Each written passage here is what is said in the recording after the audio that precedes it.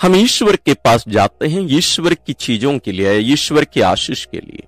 बहुत कम हम ईश्वर के पास ईश्वर के लिए ही जाते हैं। संत एंसेलिम कहते हैं, हे प्रभु तू मुझे सिखा कि मैं तेरी खोज कर सकूं, और जब मैं तेरी खोज करता हूं तो अपने आप को मुझ पर प्रकट कर, क्योंकि ना तो मैं खोज कर सकता हूं जब तक तू मुझे सिखाता नहीं, ना तो मैं तुझे पा सकता हूं जब तक तू अपने आप को मुझ पर प्रकट करता नहीं। आज हम उनकी इसी कथन के आधार पर प्रभु यीशु ने जो कहा, मांगो, ढूंढो, खटखटाओ, क्या मांगना चाहिए, क्या ढूंढना चाहिए, किस लिए खटखटाना चाहिए, इन बातों पर हम विशेष मनन करने वाले हैं, साधना करने वाले हैं। तो आइए हम अपने आप को तैयार करें। अपना पवित्र बाइबल, अपनी डायरी, पेन, पेंसिल ले लीजिए। एक विशेष दिन है, विशेष विषय पर हम आज साधना करने वाले हैं। सबसे पहले आप अपना स्थान ग्रहण करिए, आराम से बैठिए, अपनी आंखें बंद कर लें, अपने आप को ईश्वर की उपस्थिति में रखें। इस बात को ध्यान में रखें कि ईश्वर यहां उपस्थित है। सारे ब्रह्मांड को रचने वाला ईश्वर यहां आपके साथ है। पिता, पुत्र और पवित्र आत्मा यहां आपके साथ उपस्थित है, हमारे साथ उपस्थित है। मां मरियम, संत लोग, स्वर्गदूत लोग सब यहां उपस्थित हैं। ये तैयारी बहुत जरूरी है, इसको कर लीजिए, समय लीजिए।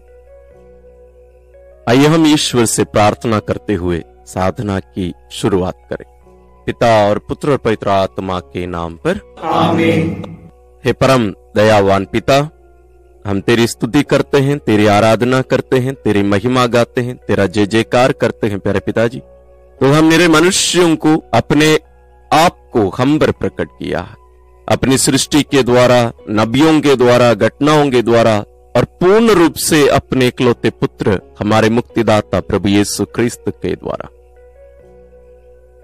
आज हम विशेष रूप से आपके पावन चरणों में आए हैं उस प्रकटीकरण को जानने के लिए, उसकी गहराई को, उसकी लंबाई, चौड़ाई, ऊंचाई को समझने के लिए, अनुभव करने के लिए, कम से कम थोड़ा सा अनुभव उससे पाने के लिए हम आपके चरणों में आए हैं।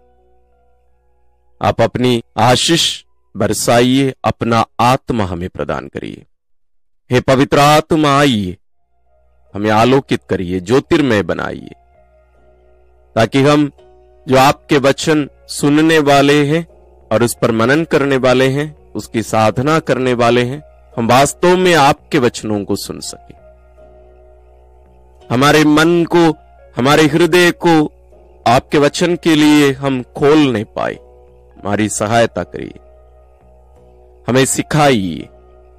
हे प्रभु यीशु क्रिस्त, आप पिता को हम पर प्रकट करने के लिए, पवित्र तत्व को हम पर प्रकट करने के लिए, हमारी वास्तविकता को हम पर प्रकट करने के लिए हमारे बीच में उपस्थित है। मैं कृपा दीजिए कि हम आपकी इस प्रकटीकरण को हम ध्यानपूर्वक सुन सकें, समझ सकें, और उसके अनुसार प्रत्युत्तर देते हुए अपना जीवन आपकी इच्छा अनुसार जी सके। एक हमारी प्यारी मां मरियम, सभी संतों, स्वर्गदूतों हमारे लिए प्रार्थना करिए। हम ये प्रार्थना करते हैं अपने प्रभु क्रिस्त के द्वारा, आमीन। आज की साधना के लिए जो पाठ हम लिए हैं वो है संत मत्ती रचित सुसमाचार अध्याय 7 पद संख्या 7 से 14। The Gospel according to Saint Matthew chapter 7 verses 7 to 14। मांगो और तुम्हें दिया जाएगा, ढूंढो और तुम्हें मिल जाएगा, खटखटाओ और तुम्हारे लिए खोला जाएगा। क्योंकि जो मांगता है उसे दिया जाता है, जो ढूंढता है उसे मिल जाता है, और जो खटखटाता है उसके लिए खोला जाता है। यदि तुम्हारा पुत्र तुमसे रोटी मांगे तो तुम में ऐसा कौन है जो उससे पत्थर देगा, अथवा मछली मांगे तो उसे सांप देगा। बुरे होने पर भी यदि तुम लोग अपने बच्चों को सहजगी अच्छी चीजें देते हो तो तुम्हारा स्वर्गीय पिता मांगने वालों को अच्छी चीजें क्यों नहीं देगा? दूसरों से अपने प्रति जैसा व्यवहार चाहते हो, तुम भी उनके प्रति वैसा ही किया करो। यही संहिता और नबियों की शिक्षा है। संकरे द्वार से प्रवेश करो, चौड़ा है वह फाटक और विस्तृत है वह मार्ग जो विनाश की ओर ले जाता है। उस पर चलने वालों की संख्या बड़ी है, किंतु सकरा है वह द्वार और संकीर्ण है वह मार्ग जो जीवन की ओर ले जाता है। जो उससे पाते हैं उनकी संख्या थोड़ी है। हम इस पाठ को कम से कम 2-3 बार पढ़ लें। आराम से पढ़िए, थोड़ा आवाज से पढ़िए ताकि आप सुन सकें। वचन सुनना बहुत जरूरी है, पढ़ना केवल नहीं, ताकि इसमें छुपी हुई बातों को, रहस्यों को हम समझ सकें। आइए हम पहले चरण में प्रवेश करते हैं, मनन चिंतन। जब पवित्र बाइबल या जो वचन अभी अभी हमने सुना ये लिखा गया था, उस समय जैसे आज हमारे पवित्र बाइबल में, यदि आप बाइबल में इसको देख रहे हैं तो वहां इसका शीर्ष, इसका टाइटल आप देख पाते हैं, प्रार्थना का प्रभाव। ऐसा वास्तव में कुछ भी लिखा हुआ नहीं था पवित्र बाइबल में। ये सब 13वीं सदी की बात है, बहुत देरी से ये सब लिखे। पहले ये सब नहीं था। जो अध्याय, पद संख्या, ये सब ऐसे नहीं थे। तो ये मांगना कुछ चीजों के मांगने के बारे में नहीं है, जरूर प्रार्थना के बारे में है। हम बहुत सारे लोग बहुत लोगों से मांगते हैं, बहुत सारी चीजों को हम ढूंढते हैं, बहुत कुछ पाने के लिए खटखटाते हैं।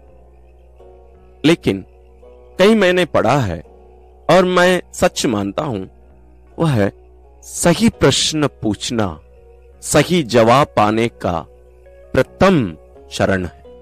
यदि हमारा प्रश्न ही गलत है तो सही जवाब कभी भी नहीं मिल सकता।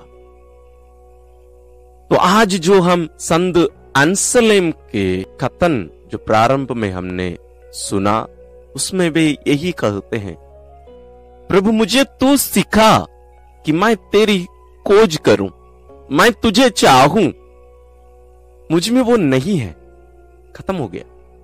जब आदम और हेवा ईश्वर की आज्ञा का उल्लंघन किए, ये जो चाहत है ईश्वर के लिए, वास्तव में वो एक प्रकार से खत्म हो गया। वो धूमिल हो गया, दूषित हो गया, वो अभी स्पष्ट दिखाई नहीं दे रहा है। हम बहुत कुछ चाहते हैं, बहुत कुछ ढूंढते हैं, बहुत कुछ खोजते हैं, मांगते हैं, लेकिन हमारा मन कभी भरता नहीं। आप वास्तव में अपने आप से पूछ कर देखिए, आप अपना मूल्यांकन करके देखिए, क्या कभी भी आज तक आप प्रभु के पास जाकर उनके साथ एक संबंध जोड़ने के लिए, एक रिश्ते के लिए क्या आपने मांग की है? क्या आपने मांग की है कि प्रभु आप अपने आप को मुझ पर प्रकट करिए, मैं आपको जानना चाहता हूं। ये मुझे बड़ा करने के लिए नहीं, अपने आप को पवित्र करने के लिए नहीं है, बल्कि तेरी महिमा के लिए, तेरी खुशी के लिए, तेरे आनंद के लिए, तेरे लिए मैं तुझे जानूं। जरूर हो सकता है कभी हम लोग जाकर मांग किए होंगे, मैं आपको जानूं, लेकिन किस लिए? मैं पवित्र बन जाऊं, मैं बड़ा बन जाऊं, मैं अच्छा बन जाऊं, मैं अच्छा प्रचारक बन जाऊं, मैं अच्छा व्यक्ति बन जाऊं। ये सब स्वार्थी है, ये सब जरूरी है, बहुत जरूरी है। पवित्र बाइबल में सब लिखा हुआ है, ईश्वर ने भी कहा है, लेकिन उसका जो कारण है ईश्वर को जानने का, एक गलत है। दोस्ती अन्य सभी संबंधों के समान ही है, लेकिन थोड़ा सा अलग है, फर्क है। जैसे हम माता पिता को चुन नहीं सकते हैं, आप अपने बच्चों को चुन नहीं सकते हैं, वो सब निर्णय हो चुका है, वो अपने आप होता है। मुझसे नहीं पूछा गया है, ना तो आपसे पूछा गया है कि आपके माता पिता कौन होंगे, या आप किसको चाहते हैं कि आपका माता पिता हो। नहीं, आप बच्चों को भी नहीं चुन नहीं सकते हैं। बहुत बार हो सकता है आपको आपके जीवन साथी को चुनने का भी अधिकार ना मिले, लेकिन दोस्ती ऐसी एक रिश्ता है या संबंध है जिसको हमें चुनना पड़ता है। इसे किसी पर भी तोपा नहीं जा सकता। It cannot be forced, friendship cannot be forced. ये दो मनुष्यों के बीच में भी कभी भी ये तोपा नहीं जा सकता है, फोर्स नहीं किया जा सकता। यदि ये सच है तो आप जस्ट कल्पना करके देखिए, तो ईश्वर इसे कैसे हम पर तोपते, ईश्वर कैसे अपने आप को हम पर फोर्स करते। चलो तुम मेरे साथ रहो। बहुत बार हम ऐसे ईश्वर के बारे में ऐसे कल्पना करते हैं, हम धारणाएं रखते हैं कि ईश्वर मेरे ऊपर तोपते हैं। नहीं, बिल्कुल नहीं। यदि ईश्वर तोपने वाला ईश्वर होता तो आदम और हेवा को वहां पाप में गिरने से उन्हें रोकता नहीं। जैसे हेवा फल तोड़ने जा रही थी, ईश्वर वहां से डंडा लेके चिल्लाते हुए आए होते, नहीं मत तोड़ो। नहीं, ईश्वर ऐसा नहीं किया। ईश्वर जरूर जान रहे थे इन लोग तोड़ रहे थे, जरूर वे देखे होंगे इन लोग तोड़ रहे हैं, लेकिन कितनी दुख की बात है ना, ईश्वर रोक नहीं पाए। वास्तव में वो रोक नहीं सकते। अब जस्ट कल्पना करके देखिए, आपकी बच्ची, आपका बेटा सामने जा रहा है, कोई गाड़ी आके उसको टोकने वाला है, आपकी आंखों के सामने ये घटित हो रही है, आप उसको रोक नहीं पा रहे हैं, आप उसको बचा नहीं पा रहे हैं, कितना व्याकुल हो उठेंगे। यदि मेरे अनजाने में ऐसे हुआ होता तो ज्यादा कुछ दुख नहीं होता, मेरी आंखों के सामने ऐसे घटित हो गई, मैं कुछ नहीं कर पाया। कितने माता पिता तड़पते हैं, मेरी आंखों के सामने मेरा बच्चा मर गया फादर। ईश्वर को कितना दुख हुआ होगा उस समय, लेकिन ईश्वर रोक नहीं पाए, क्योंकि वो हमें स्वतंत्र बना चुके थे, हमें अपने स्वरूप में अपने समान बना चुके थे, हमें स्वतंत्र बना दिए अपने समान। और वे चाहते हैं कि हम स्वतंत्र रूप से उन्हें चाहें, हम स्वतंत्र रूप से पूर्ण स्वतंत्रता के साथ हम उनकी खोज करें, उनकी दोस्ती। तो हमारे लिए उनका दिल, उनका द्वार हमेशा खुला है। इसके पिछले दिनों में भी हम इस पर मनन किए हैं, प्रार्थना के बारे में जब हम मनन कर रहे थे। ईश्वर उस वाईफाई के समान है, वो पूरा हमेशा चालू है, वो हमेशा डायल करते जा रहे हैं हमारे लिए अपना कॉल। जरूर हम बहुत बार कॉल उठाते हैं, रिसीवर उठाते हैं, हेलो बोलते हैं, यीशु की आवाज सुनते ही हम बोलते हैं मुझे ये चाहिए, रिसीवर नीचे रख दिए। अच्छा सॉरी, आजकल तो हम लोग मोबाइल का यूज कर रहे हैं, हम लोग तुरंत कॉल काट देते हैं। बहुत सारे लोग हम लोग मोबाइल का भी यूज नहीं करते हैं, ईयरफोन है या ईयरबड्स है, वहीं पर स्विच है, वहीं पर बंद कर देते हैं लोग। ईश्वर को कितना दुख लगता होगा आज की इस पाठ को देखकर। जरूर आप भी सोचे होंगे, मैं भी बहुत बार सोचा हूं, मांगो, ढूंढो, कटकटाओ, हम चीजों के लिए सोचते हैं। हम लोग बोलते हैं कि ईश्वर से मांगते रहना चाहिए, जब तक ईश्वर देते नहीं है मांगते रहो, जरूर मांगते रहो। लेकिन किस चीज की मांग करने की जरूरत है, आप बताइए, किस चीज की हमें मांग करने की जरूरत है? हमारे मांगे बिना ही ईश्वर हमें हमारी जरूरतों को दे देते हैं। हमें धन दौलत चाहिए, मांगे बिना ही आपको मिल जाएगा, आपको मेहनत करना है।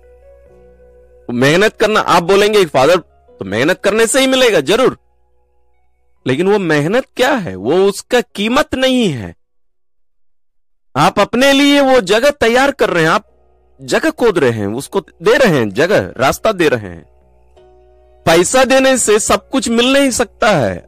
आप जाइए रेगिस्तान, वहां 1 करोड़ रुपया ले जाइए, आप 1 बूंद पानी लेके आइए, मैं मान लूंगा कि पैसा से आपको सब कुछ मिल सकता है। नहीं, नहीं मिल सकता। हम सोचते हैं कि हमारे पास 100 रुपया है तो हम लोग पेट भर खा सकते हैं। नहीं, जहां वो मिलता है वहीं पर वो मिल सकता है, हर जगह पर नहीं है, तो उसका मूल्य वो नहीं है। हमें हमारे विचारधाराओं को, हमारी सोच को बदलने की जरूरत है, उसका मूल्य वो नहीं है। हम जो मेहनत करते हैं वो उसका मूल्य नहीं है, बल्कि हमारे जीवन में उन आशीषों को, वरदानों को आने के लिए हम अपने जीवन में रास्ता तैयार कर रहे हैं, दे रहे हैं। जो बाधाएं थी उसको हटा दे रहे हैं हम। तो अभी हमें किस चीज की मांग करने की जरूरत है ईश्वर से? किस चीज की हमें खोज करने की जरूरत है? और कहां जाकर किस कार्य के लिए या किस चीज के लिए हमें कटकटाने की जरूरत है? मैं विश्वास करता हूं इतना समय में आप समझ गए होंगे। हमें प्रभु यीशु की मांग करने की जरूरत है। प्रभु यीशु की दोस्ती की हमें मांग करने की जरूरत है। संबंध की मांग करने की जरूरत है। ईश्वर को जानने के लिए हमें मांग करने की जरूरत है। हम इन दिनों में मनन करते आ रहे हैं, प्रभु यीशु हम पर हर चीज प्रकट करते हैं, हर चीज प्रकट करते हैं। अब जस्ट कल्पना करके देखिए, आपको अंबानी या अदानी जी आपके पास आकर उनके अमीर बनने का सीक्रेट आपको बता दिए, आप अपने आप को कितना सौभाग्यशाली मानेंगे ना, क्योंकि आप भी उनके समान उतना अमीर बन सकते हैं। वो सीक्रेट आपको बता रहे हैं। वो सबको वो नहीं बताएंगे, वो अपने बच्चों को भी पूर्ण रूप से सब कुछ नहीं बताएंगे। आप पता लगा लीजिए, उनके जो मैनेजर होते हैं या उनके अधीन में जो काम करते हैं, सब किसी व्यक्ति को, उनकी पत्नी को भी मुझे नहीं लगता है वो सब कुछ बताते होंगे, नहीं बताएंगे। क्यों? क्योंकि ये सब उन्हें बता देने से वो इनके समान बन जाएंगे। आप इतिहास के पन्नों को पलट कर देखिए, राजा लोग अपने बच्चों को, बेटों को मार गिराए थे, बेटे अपने भाइयों को मार गिराए थे, अपने पापा को मार गिराए थे, राजा बनने के लिए, अधिकार के लिए, सम्मान के लिए। अपना खून के लोगों को ही खत्म कर दिए। लेकिन यहां ईश्वर, स्वयं ईश्वर, निरे मनुष्य नहीं, साधारण मनुष्य नहीं, स्वयं ईश्वर हमारे बीच में आकर अपने आप को हम पर प्रकट करते हैं और बताते हैं, आओ मेरे साथ दोस्ती कर लो, मैं तेरी दोस्ती चाहता हूं मेरे भाई। वो हाथ बढ़ा रहे हैं हमारी ओर। हम उन पर विश्वास नहीं कर सकते। आदम और हेवा ईश्वर से दूर चले गए क्योंकि उन पर भरोसा नहीं था, ईश्वर पर उन्हें भरोसा नहीं था, इसलिए वे दूर चले गए। प्रभु यीशु क्रूस पर क्यों मरे? ना केवल हमारे पापों के प्रायश्चित के लिए, बल्कि हम पर इस बात को प्रकट करने के लिए, हमें भरोसा दिलाने के लिए कि ईश्वर हमारे पापों को क्षमा कर लिए हैं। वे हमें इतना चाहते हैं और कुछ नहीं है मेरे भाई और बहनों, और कुछ नहीं।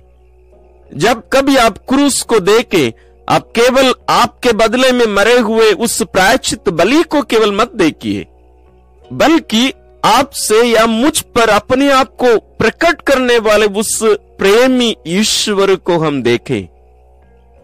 वो हमसे यही कह रहे हैं, देखो तुम मुझ पर भरोसा रखोगे तो मैं तुम्हें कोई हानि होने नहीं दूंगा, मैं तुम्हें छोटा नहीं करूंगा, मैं तुम्हें नष्ट करने के लिए नहीं आया हूं, मैं तुम्हें धोखा देने के लिए नहीं आया हूं, मैं तुम्हें मेरे घर ले जाकर तुम्हें नौकरानी या नौकर बनाकर रखने के लिए लेके नहीं जा रहा हूं, बल्कि मेरा जीवन, ईश्वरीय जीवन तुम्हें देने के लिए मैं यहां आ रहा हूं। ईश्वरीय जीवन मैं तुम्हें मेरी बराबरी में रखूंगा, मेरी बराबरी में, मेरे स्वभाव को मैं तुम्हें दूंगा।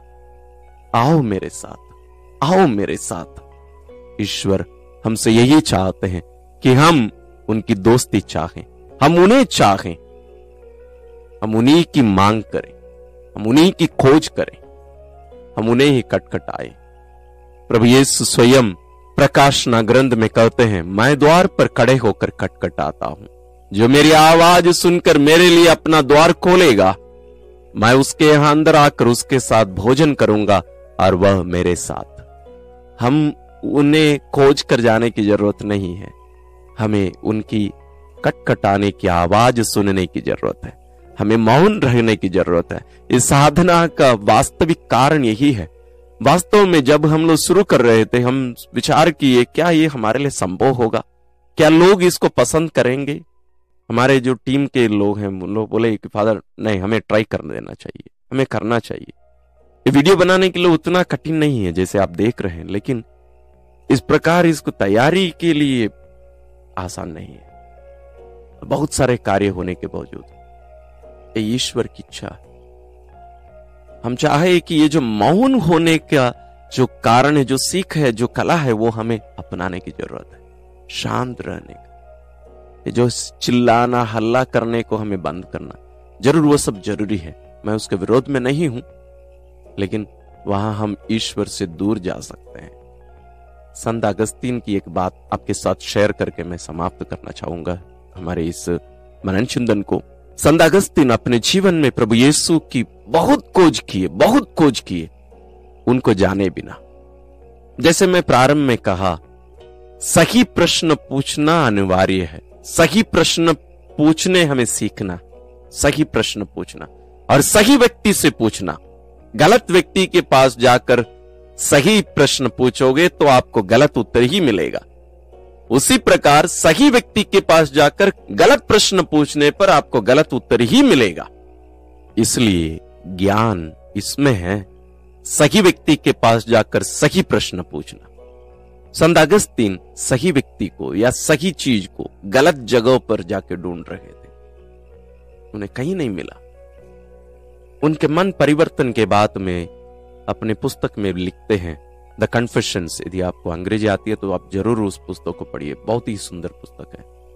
वे लिखते हैं, हे प्रभु, मैं तेरी खोज में मैं पूरी दुनिया खोज रहा था, पूरी दुनिया में मैं जाकर तेरी खोज कर रहा था, कहीं भी नहीं पाया, मैं कहीं नहीं मिला तू। लेकिन जब मैं वापस अपना घर लौटा तो मेरे दिल की गहराई में वहीं पर तुम मेरी इंतजार कर रहा था, तुम मेरे आने की इंतजार कर रहा था। कितनी सुंदर बात है ना। हम ईश्वर की खोज करते हुए दुनिया में घूम रहे हैं, बाहर ढूंढ रहे हैं। संत अगस्तीन कहते हैं, मैं तेरी खोज करके मैं दुनिया में मैं घूम रहा था, कोने कोने में तुझे ढूंढ रहा था, लेकिन तू मेरी खोज करके मेरे इंतजार में, मेरे दिल की गहराई में तो यहां बैठ के मेरी इंतजार कर रहा है। अलास, काश मैं बहुत पहले ही इसको पहचान लिया होता। ये मेरे शब्द नहीं है प्रिय भाई और बहनों, संत अगस्तीन महान संत। आज हमें मौन रहने सीखना जरूरी है, शांत रहने सीखना जरूरी है। नहीं है तो ईश्वर जो हमारे दिल की गहराई में आकर बैठकर हमारे इंतजार कर रहे हैं, हमारे घर के अंदर हैं, हमारे लिए आकर खटखटा रहे हैं हमारे द्वार को, हम कहां पहचानेंगे, हम कहां सुनेंगे उनकी आवाज। हल्ला बोले इधर हमारी दुनिया में। आज प्रभु आपकी दोस्ती पुनः चाहते हैं, हमारी दोस्ती चाहते हैं, हमारे साथ संबंध जोड़ना चाहते हैं। आइए हम इन बातों को अपने दिल में गहराई में जाने दें, आत्मसार करने की कोशिश करिए, अपने आप को तैयार करिए प्रत्युत्तर देने। अब हम दूसरे चरण में प्रवेश करते हैं, प्रत्युत्तर। हे प्रभु यीशु, इस दुनिया में बहुत सारी चीजें हैं जो मुझे तेरी याद दिलाती हैं। ये सारी सृष्टि, सुंदर सृष्टि, छोटे छोटे बच्चे, फूल, चिड़िया, सारी सृष्टि, सबसे ज्यादा तेरा क्रूस और पवित्र यूकरिस्त, दोस्त यारे, भाई बहन, लोग, ये सब मुझे तेरी याद दिलाते हैं। लेकिन जरूर उनमें तेरी पूर्णता तो मैं देख नहीं पाया। लेकिन जब पवित्र यूकरिस्त बलिदान में भाग लेने जाता या आराधना में भी जाता, तब भी मैं कुछ धारणाओं को लेकर जाया करता हूं आज भी, और मैं अपनी धारणा के अनुसार तेरी खोज करता हूं तो दिखता नहीं। आज के इस पाठ के द्वारा तो मुझे ये बताता है आज कि मुझे खुले मन, खुले हृदय लेकर तेरे पास आना है, क्योंकि मुझे तेरे साथ दोस्ती करने के लिए, संबंध जोड़ने के लिए, रिश्ता जोड़ने के लिए, तुझे जैसे तू वास्तव में है वैसे जानने के लिए मुझे एक बच्चे के समान तेरे पास आने के लिए तू बुलाता है। हे प्रभु, लेकिन मैं बहुत बार इन बातों को नहीं समझ पाया। मैं बहुत बार प्रार्थना को कुछ मांगने के बारे में, मेरे बारे में मैं सोचता था, मेरी दुनिया के लिए मैं मांगता था, मेरी छोटी सी दुनिया, मेरी इच्छाओं को लेकर आकर तेरे पास बताता, तुझसे वो सब काम कराता और तुझे एक नौकर मैं बना के रख दिया था। लेकिन आज इन बातों के द्वारा तू मुझ पर यह प्रकट करता है कि तू कितना दुखी हुआ करता था जब मैं तुझे चुनने के बदले अपने आप को चुना, अपने आप को केंद्र में रखा, बीच में रखा मेरी दुनिया के, और अपने लिए ही सब कुछ करता रहा और तुझे मैं यूज करता रहा, उपयोग करता रहा, तो कितना दुखी हुआ होगा। आज मैं थोड़ा सा उसका अनुभव कर पा रहा हूं।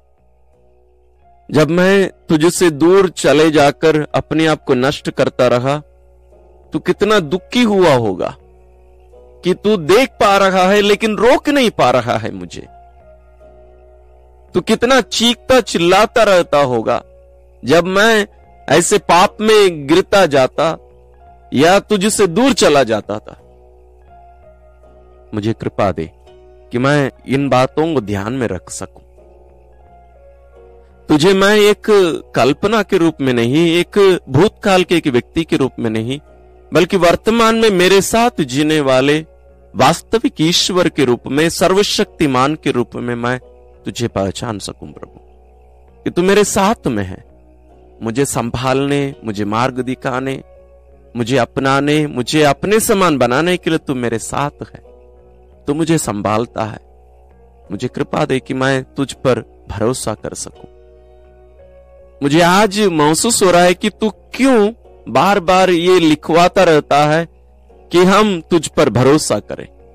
डिवाइन मर्सी चैपलेट के उस चित्र में भी तू ये लिखवाया है, Jesus I trust in you. हे प्रभु यीशु, मैं तुझ पर भरोसा करता हूं। क्यों? क्योंकि हम तुझ पर भरोसा करते ही नहीं है। हम जो मांगते हैं तू देता नहीं, तो हमें लगता है कि तू हमारी बात मानता ही नहीं है, हमारी प्रार्थना सुनता ही नहीं है। मैं ये भूल जाता हूं कि मुझसे ज्यादा तू जानता है कि मुझे किस चीज की जरूरत है। तू जानता है कि मुझे इस समय इस चीज की जरूरत नहीं है और ये मेरे लिए हानिकारक है, इसलिए तू मुझे नहीं देता है। मैं इस सच्चाई को समझ नहीं पाता। मैं रूठ कर चला जाता और दूसरे दुकान में खोज लेता, दूसरों के पास जाकर उस चीज को मैं ले लेता, और तू दुखी होकर देखता रह जाता, रोते रह जाता, और फिर वहां मार खाकर जब मैं लौटता हूं तो मुझे दंड नहीं देता है, लेकिन उस समारी के समान, उस भले समारी के समान मेरे घावों पर पट्टी बांधता है, मुझे गले लगाता है, तो दोस्ती निभाता है, लेकिन मैं उस दोस्ती को फिर तोड़ देता हूं। मेरे जीवन में कितने बार मैं तुझसे दूर चला गया। मैं तुम्हें यूज करते आया हूं मेरे लिए, हमारे इस संबंध को मैं यूज करते आया हूं। आज मैं सब कुछ बदलना चाहता हूं। मैं तेरे पास तेरे लिए आना चाहता हूं, तेरी महिमा के लिए मैं जीना चाहता हूं। बस मुझे वही कृपा प्रदान कर। आइए हम इन बातों को अपने दिल की गहराई में जाने दें और अपने मनन चिंतन को और भी गहरा करिए। जो प्रति उत्तर मैं जरूर महसूस करता हूं, अनुभव करता हूं कि आपको और भी बहुत सारी बातों को बोलना चाहते हैं आप, उसको और गहरा करिए, गहरे रूप में जाइए। आइए हम तीसरे चरण में प्रवेश करें। एक क्रूसित यीशु, तू क्रूस पर बलि चढ़ाकर अपने आप को देखकर मुझे बताया कि तू मुझसे कितना प्यार करता है। जब कभी मैं तेरे पास आया, कुछ भी मांग लेकर आया, तो सब कुछ पूरा करता रहा, लेकिन कुछ बातों को जरूर पूरा नहीं किया क्योंकि वो मेरे लिए हानिकारक था, मैं समझ नहीं पाया। तू आया मेरे लिए, शरीर लिया मेरे लिए, जिया मेरे लिए, शिक्षा दिया मेरे लिए, दुख उठाया मेरे लिए, मरा मेरे लिए, पुनर्जीवित हुआ मेरे लिए, सब कुछ मेरे लिए। अपने लिए तू कुछ भी नहीं किया। और आज तो अपने आप को मुझ पर प्रकट करते हुए मुझसे भी यही कहता है कि तुझे पूर्ण रूप से जानने के लिए मुझे भी उस राह, उस रास्ता होकर मुझे चलना है। वही है वो संकीर्ण रास्ता, वही है वो संकरा रास्ता। प्रभु ये कठिन है बहुत। जब मैं दूसरों के लिए कुछ भलाई करता हूं और वही लोग मेरे विरोध में काम करते हैं, मैं टूट जाता हूं और कभी भी दूसरों की भलाई नहीं करूंगा, ये मैं सोचता हूं और बोलता भी। तू जिन लोगों के लिए मर रहा था उन लोग तेरी निंदा कर रहे थे, लेकिन तू क्रूस पर से उनके लिए क्षमा की प्रार्थना कर रहा था, क्षमा मांग रहा था पिता से। आज मैं महसूस कर रहा हूं प्रभु कि तेरे साथ दोस्ती की कीमत मेरा जीवन को देने का है और कुछ नहीं। मैं यहां अपने जीवन को पा नहीं सकता, तो मुझे आज बता रहा है, तो मुझे ये बताता है कि मुझे अपने आप को देना पड़ेगा। तेरे दोस्ती के हाथ थामने का अर्थ मुझे अपने आप को देना है। तो मुझे आज ये भी बताता है कि तू आज इस दुनिया में मेरे द्वारा जीना चाहता है। तो इस दुनिया में हर जगह पर रहता है, लेकिन तुम्हें आज एक शरीर की जरूरत है। दोबारा तो शरीर धारण कर नहीं आ सकता, लेकिन मेरे द्वारा तो इस दुनिया में जीना चाहता है। हे प्रभु, हमारी दोस्ती, हमारा रिश्ता, हमारा संबंध दृढ़ होने के लिए मैं अपने आप को तुझे देना चाहता हूं। लेकिन मुझे जरूर डर है कि मैं मेरी दुनिया को कैसे तोड़ूं, मेरी इच्छा के बिना मैं कैसे जीऊं, मैं तेरे लिए ही सब कुछ कैसे अर्पित कर दूं, मेरा क्या होगा, ऐसी बहुत सारी चिंताएं हैं। लेकिन प्रभु, आज मुझे तेरे ज्ञान की जरूरत है, विवेक की जरूरत है। मुझे दे पवित्र आत्मा के विवेक और ज्ञान मुझे प्रदान कर, बुद्धि मुझे प्रदान कर, कि मैं समझ सकूं ये सब क्षणिक है और तुझ पर भरोसा कर कर तेरे साथ रिश्ते में, दोस्ती में रहना ही मेरा जीवन है, वही है मेरी भलाई। मैं इस सच्चाई को जान सकूं, इसके लिए मैं अपने आप को पूर्ण रूप से अर्पित कर सकूं। पर मुझे कृपा दे कि मैं तेरे साथ मेरे दोस्ती को ही मेरे जीवन का सबसे महत्वपूर्ण अंश मानूं, सबसे महत्वपूर्ण बात मानूं, सबसे महत्वपूर्ण रहस्य मानूं, सबसे महत्वपूर्ण गिफ्ट मैं मानूं, ताकि मैं उसके लिए अपने आप को पूर्ण रूप से अर्पित कर सकूं। उसके लिए कोई भी कीमत चुकाने के लिए मैं तैयार हो सकूं। मैं जब कभी प्रार्थना में आता हूं, मैं सदा तेरे लिए आऊं, तेरी महिमा की खोज करूं, तेरी खोज करूं, तेरे लिए जीऊं, तेरे लिए अपने आप को अर्पित कर दूं। ये कृपा मुझे प्रदान कर। आइए हम भी इन भावनाओं को अपने दिल की गहराई में जाने दें और हम अपने शब्दों को भी उपयोग करके अपनी भावनाओं को प्रकट करें। हम प्रार्थना करें। हे प्रभु यीशु, हमारे दोस्त, मेरा मित्र, मेरा बेस्ट फ्रेंड, तूने कहा इससे बड़ा प्रेम किसी का नहीं कि कोई अपने मित्र के लिए अपना प्राण अर्पित कर दे। तूने ये केवल कहा नहीं, तो जाकर क्रूस पर अपने आप को बलि चढ़ाकर ये प्रमाणित कर दिया, प्रूव कर दिया कि तू मेरा बेस्ट फ्रेंड है। मैं तुझे धन्यवाद देते हुए मैं तुझसे माफी मांगता हूं उन सभी क्षणों के लिए जब मैं तेरे साथ इस दोस्ती का मैं उपयोग किया, यूज किया, अपने लिए मैं यूज किया, तुझे दुख दिया हूं। इन सभी कारणों से मैं तुझसे प्रार्थना करता हूं प्रभु यीशु कि मैं इस दोस्ती के लिए अपने आप को पूर्ण रूप से अर्पित कर सकूं। मैं इसी के लिए ही जीऊं, इसी के लिए ही अपने आप को खर्च कर सकूं, अपने आप को पूर्ण रूप से अर्पित कर सकूं। मैं तेरे लिए अपना शरीर, अपना जीवन, अपना सब कुछ दे सकूं। मैं प्रार्थना में और कुछ नहीं, केवल तुझे पाने, तुझे अपनाने ही मैं आ पाऊं। हे पवित्र आत्मा, तू मेरे शरीर में रहता है, तूने कहा है, लेकिन बहुत बार मैं तेरा अनदेखा किया हूं। तेरे इस निवास को, इस मंदिर को मैंने दूषित किया है, अपमानित किया है।